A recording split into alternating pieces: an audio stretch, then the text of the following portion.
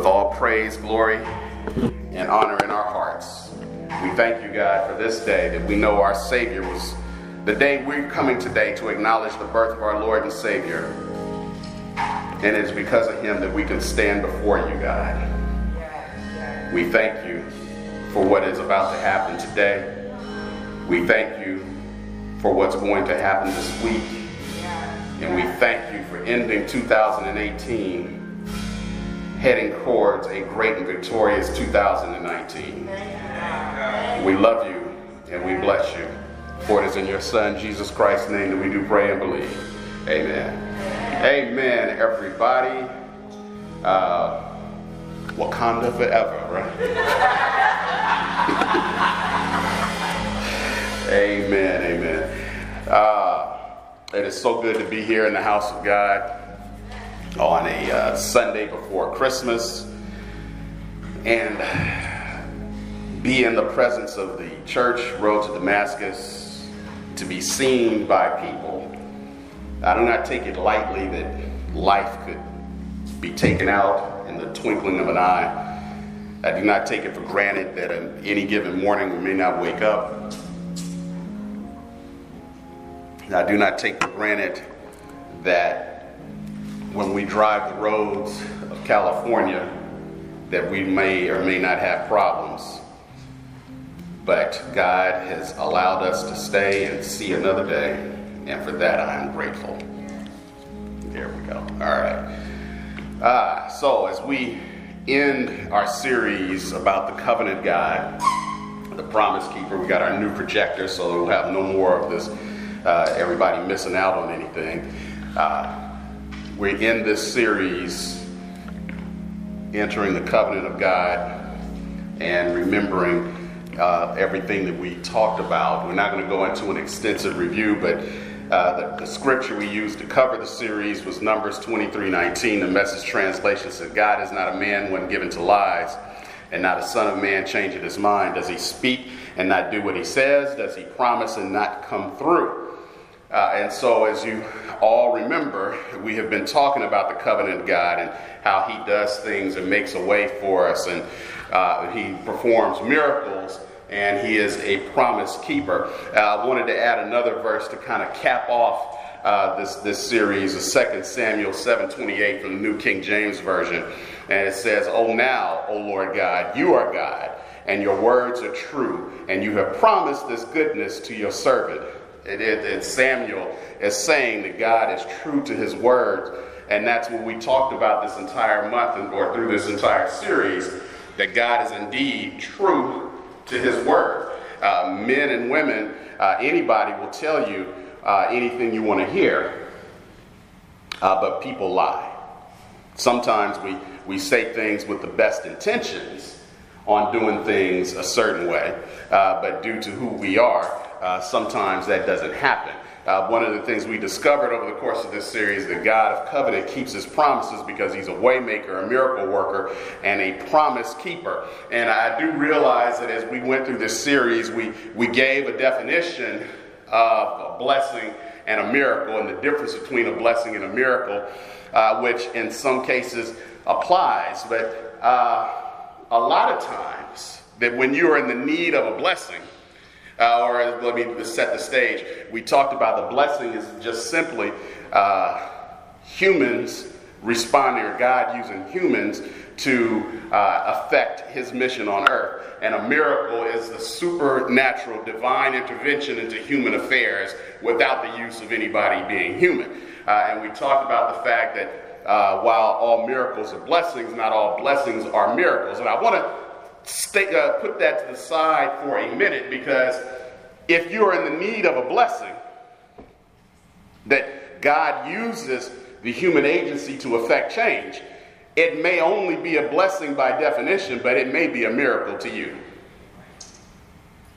See, you missed that. See, if you're someplace at a point in your life that you are in need of a blessing from God, and according to the definition, that the blessings are God using human agency to affect change, as opposed to a miracle where God supernaturally intervenes in human affairs.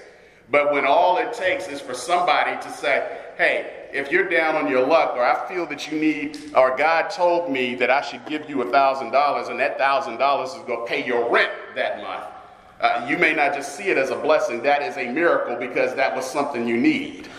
All right. Albert Einstein had a saying, there are only two ways to live your life. One is if nothing is a miracle. The other is if everything is. There are only two ways to live your life. One is as if nothing is a miracle. The other is as everything is. This is Albert Einstein, the man who came up with the theory of relativity.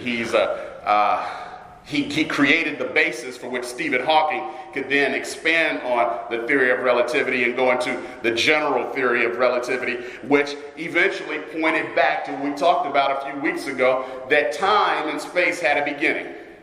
And that there was, as Stephen Hawking said it, a causal agent outside of this time and space that started time and space. He didn't want to call him God, but we know what it was. We as people, we are so worried looking for Red Sea moments that we forget about the miracles that take place every day. We forget about the miracles that take place every second. See, if you look at the human body, it is an engineering marvel designed perfectly for the purpose of getting up to move. Every piece of our body has a purpose. We talk about what things that we don't need or what doesn't serve anything, and you wonder, like the foot and the pinky toe, and what's the purpose of the pinky toe? And then everybody becomes acutely aware of the purpose of the pinky toe when you jam it in the middle of the night. Yeah. The fact that if you break your big toe, that it throws off your balance is such a small piece of your entire body, but if that toe is messed up, your balance, the way you move, is completely flawed. Everybody knows I've been talking about how my knees have been bad, and I went to the doctor this week, and they told me that, yeah, well, it's arthritis. And you think, arthritis? I'm still too cool to be somebody's grandfather.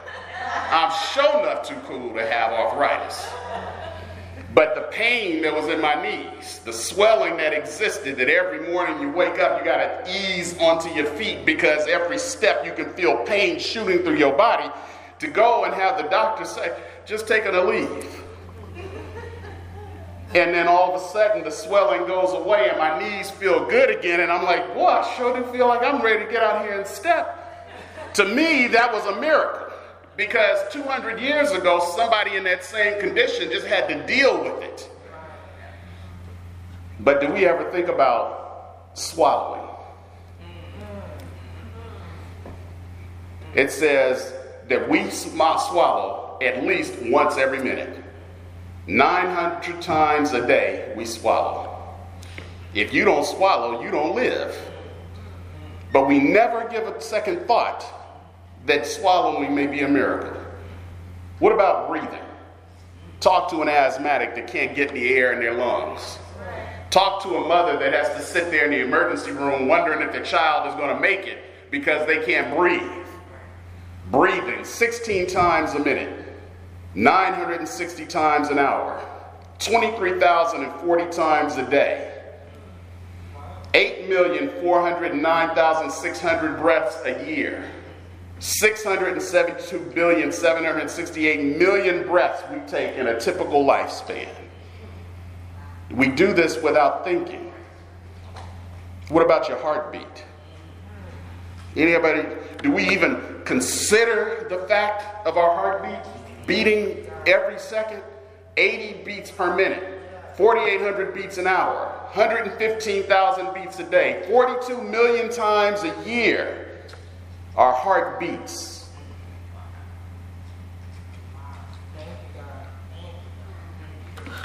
We are so worried looking for Red Sea moments.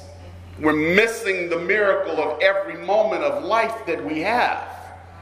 That God has blessed us with something that we call life.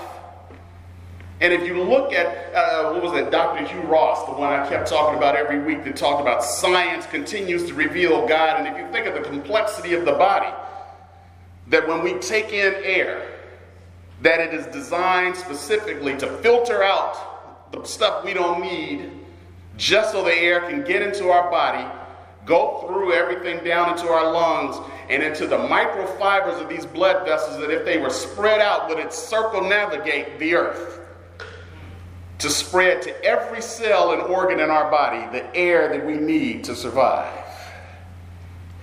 We talk about the DNA of Road to Damascus Church and what it is that we do and what we stand for. The food drives that we provide to the homeless every month. Do we see that as a miracle? But I guarantee you the people who are on the receiving end of a meal they would never have had don't just see it as a blessing, it is a miracle. Thank God I've never been at the place where I have to sit around and go to bed hungry and not know if I'm going to have food tomorrow or next week, or think about the only thing I have to decide, what is it am I going to cook? Thank you, God. Yeah. Last week when we did Imagine If, these were some of the people who were lined up down the street to come in and get food, hygiene products, and toys for kids. If you are a child not able to have a Christmas gift, or a parent that doesn't have the money, we got either a gift or we're paying the light bill. This is the only way that my child is going to have a Christmas. You would probably see that as a miracle. I see it as a miracle that the picture on the left, we can get that many people that would get up on a Saturday morning and sacrifice their time to serve other people.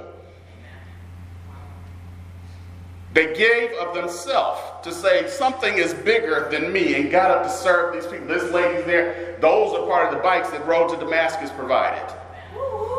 35 bikes we gave away, 20 of them came from Road to Damascus. I guarantee you them kids, if you could have been there and see the excitement of these kids when they got their raffle ticket call to come up and get this bike, that was a miracle. The man volunteering, putting the bikes together, the people volunteering in the kitchen, handing out the hygiene packets to the people, and more of the I think the batteries are low in this thing.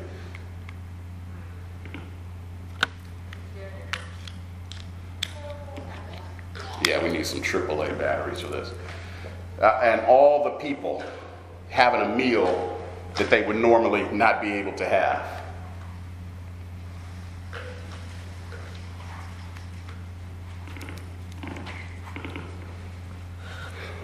The God of covenant, what we've been talking about. The covenant God who made promises to us. As human beings, the closest thing that we can understand on the seriousness of a covenant is the covenant between a man and wife.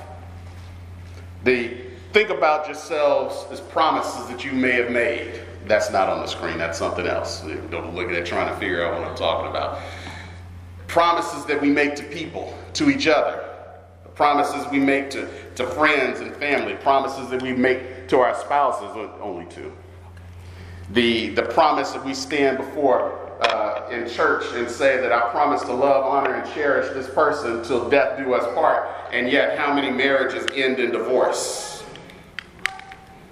How many times have people showed up in court because they didn't honor their covenant between the spouses? What is the biggest promise that you ever made that you never fulfilled? How many people have been let down because they took you at your word and you failed them? Bible talks about the covenant between a husband and wife is supposed to be symbolic between the covenant between Christ and the church. Complete and total sacrifice, unselfish, unconditional love for another, regardless of how bad they've been. Deshaun and I, what were we talking about was it last night or today? About this is how we do God, or this is what God expects? About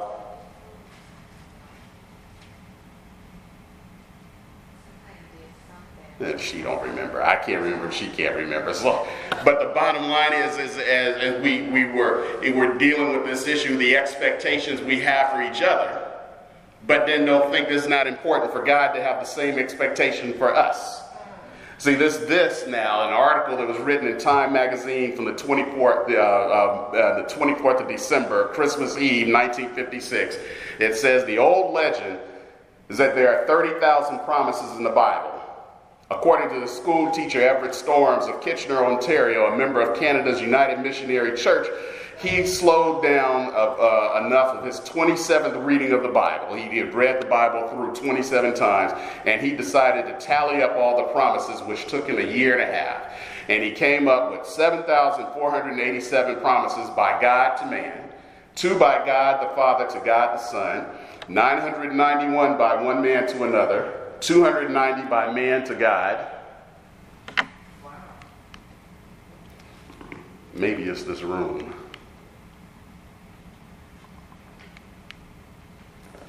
28 promises were made by angels, 1 by man to an angel, and 2 were made by an evil spirit to the Lord. Satan made 9, which was a grand total of 8,810 promises in the Bible. So even though it's not 30,000, 8,000 promises is still substantial. Babe, I'm going to have to put you to work. You need to move a little faster, sweetie.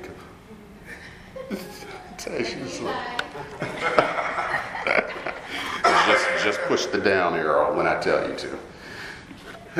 85% of the promises in the Bible are from God to man. 85%. All the stuff that we can read in the Bible and all the promises that go back and forth between us and God and everything else, it still comes down to the majority of the promises made to us or God to us. So go ahead, babe. In Isaiah 55:11 says, "So my word be that goes from my mouth." This is the New King James Version. "It shall not return to me void, but it shall accomplish what I please, and it shall prosper in the thing which I sent it." In the Voice translation, it says, "So it is when I declare something, my word will go out and not return to me empty, but it will do what I want it. It will accomplish what I determined." When he makes a promise, his word is coming true. And he's telling us in this that regardless of what you think the world is, and regardless what happens in the world, when my word goes forth, it's going to do what I tell it to do.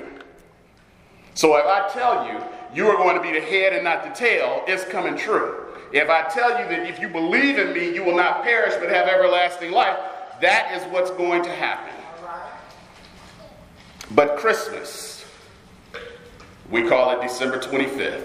We understand nobody knows the day that Jesus Christ was born. Nobody knows what time of the year it is that he was born. We have taken this date because somewhere along the line in history, Constantine, in his effort to Christianize the rest of the world, decided to let all the pagan things people were doing and blend it together with this religion that he found life in to get them to accept it. So this time of year when we're coming into the winter solstice, and certain cultures had the thing with Saturna and others had the Yule, we just kind of blended it together, an amalgamation of faiths into this one thing. And somewhere along the line, Christians took it and just said, we're going to call this Christmas. Christ Mass. But we know what's supposed to be joyous, what's supposed to be the fulfillment of a promise, has become commercialized. It has become stressful. It has become a time that we have to even think about, are we going to talk to this family member we haven't spoken to in years? Forgetting the promise of God. But go ahead, babe. So our scripture today, Matthew 1, verse 20 through 24. It says in verse 20, "But while he thought about these things, behold, an angel of the Lord appeared to him in a dream, saying, Joseph, son of David, do not be afraid to take you, Mary, your wife. For that which conceived in her is the Holy Spirit." If you remember, the angel had already appeared to Mary and told her she would conceive a son, and she was betrothed, supposed to be married to Joseph, and she ends up pregnant. Then it said the angel's telling Joseph, don't be afraid.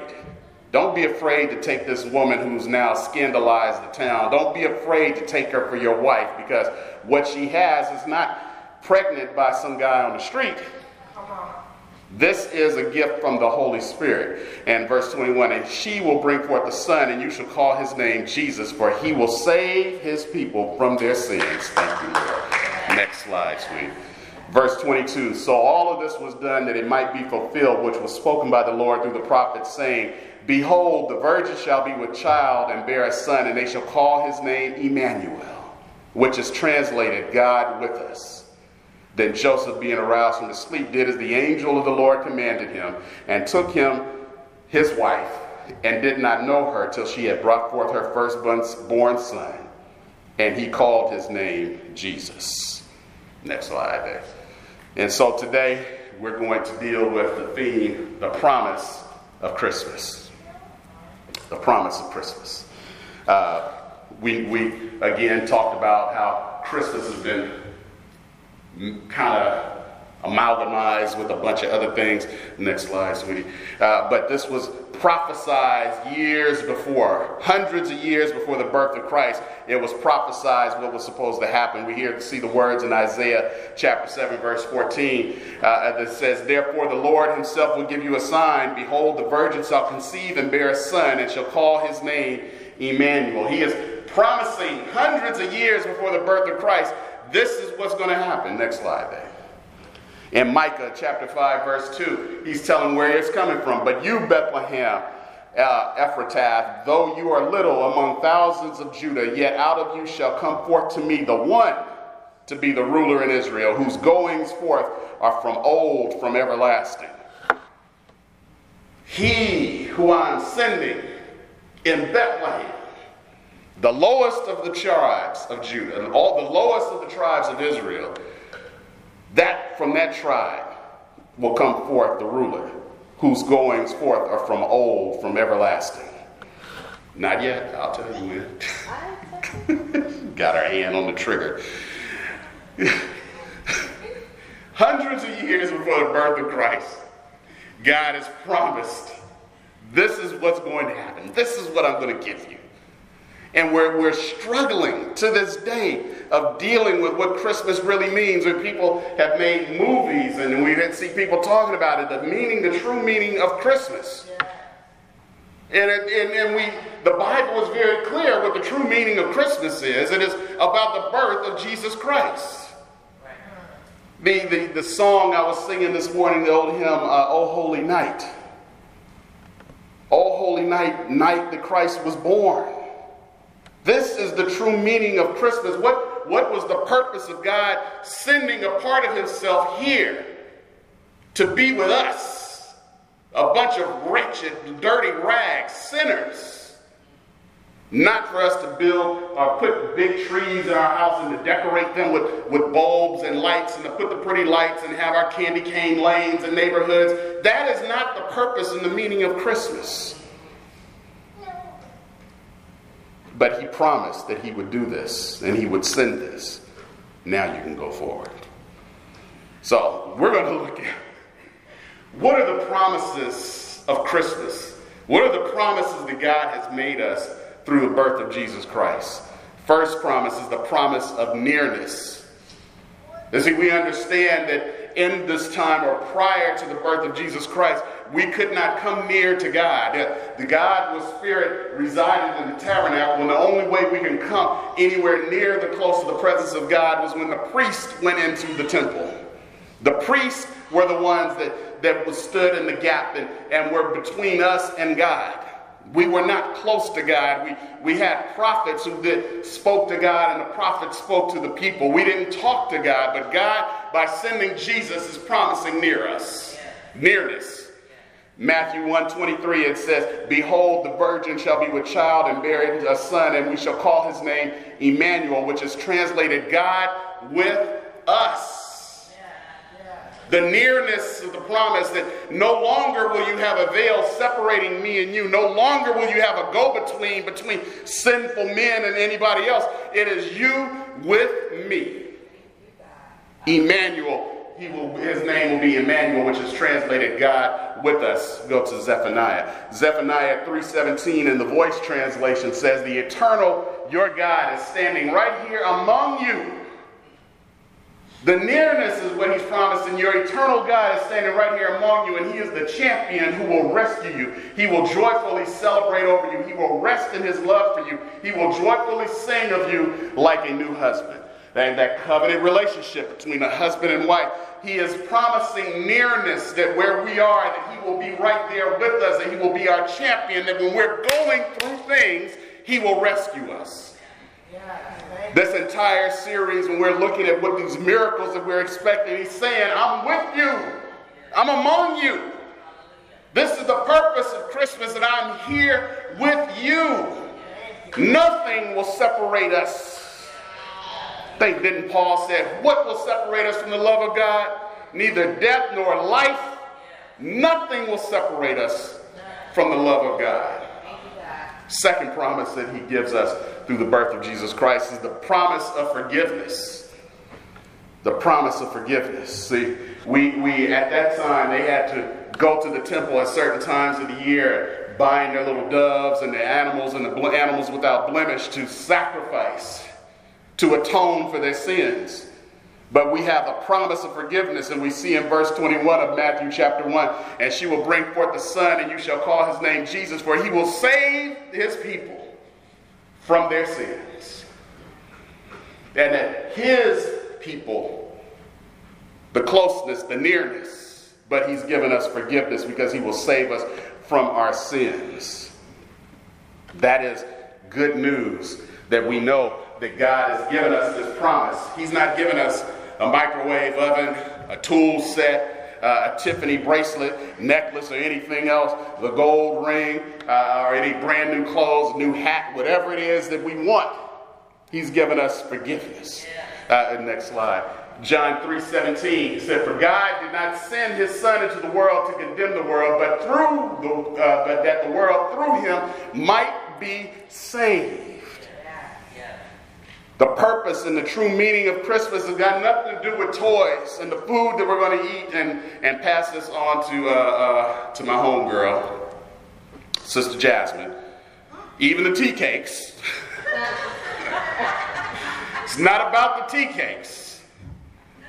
It is about this forgiveness that Christ is offering. And another promise that we get from this is the promise of love. The promise of love. We know the Bible verse. Everybody in the world knows it almost. John 3:16. For God so loved the world that he gave his only begotten Son, that whoever believes in him should not perish, but have everlasting life. This was a promise of love. The dedication of a God to his people that says, I love you so much, I'm going to take the best part of me and give it to you. Even though you don't deserve it, even though you're not worthy, even though you may turn your back on it, I'm still going to give it to you unconditionally, that you might have everlasting life. So Christmas morning, we'll wake up. I won't have kids jumping on me anymore, but remembering those times of the little kids, and you guys, the Jacksons, have little Bailey, who over the years is going to get to the more aware of what Christmas is, and she's going to be all excited, and everybody's going to be excited at the gifts we bring. But make sure Bailey also understands that Christmas is not just about the toys. And I remember with excitement that I couldn't sleep. I'd pretend to be asleep, waiting for my parents to go to bed so me and my brother could get up and go sneak in the living room and see what wasn't wrapped. Was there a bike in the living room? Skateboard? Not thinking about the sacrifices that they had to make in order to provide Christmas gifts for us. Not understanding that Christmas was not about those gifts under the tree, that it was about something bigger. Even people who are depressed this time of year have forgotten and lost the meaning of what Christmas is supposed to be about. Next slide. In Jeremiah 31:3, the Lord has appeared of old to me, saying, yes, I have loved you with an everlasting love. Therefore, with loving kindness I have drawn you. There's God speaking to us directly. I have loved you with an everlasting love. My gift to you is my son, the best of me, the fulfillment of a promise, the miracle, the greatest miracle that we could ever have, that God would leave heaven, leave his Father to come and dwell among us. We can't even stand to be around us. You go someplace, I don't want to, and you know how we are. We don't want to see, if there's too many black people, there's too many black folks there, I don't want to be there. My cousin. The next slide, Sean. You're actually done after that one. Good job, Sean. Thank you.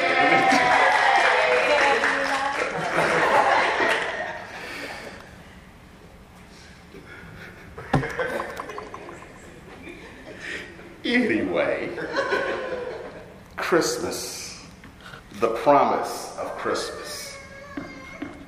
When we go through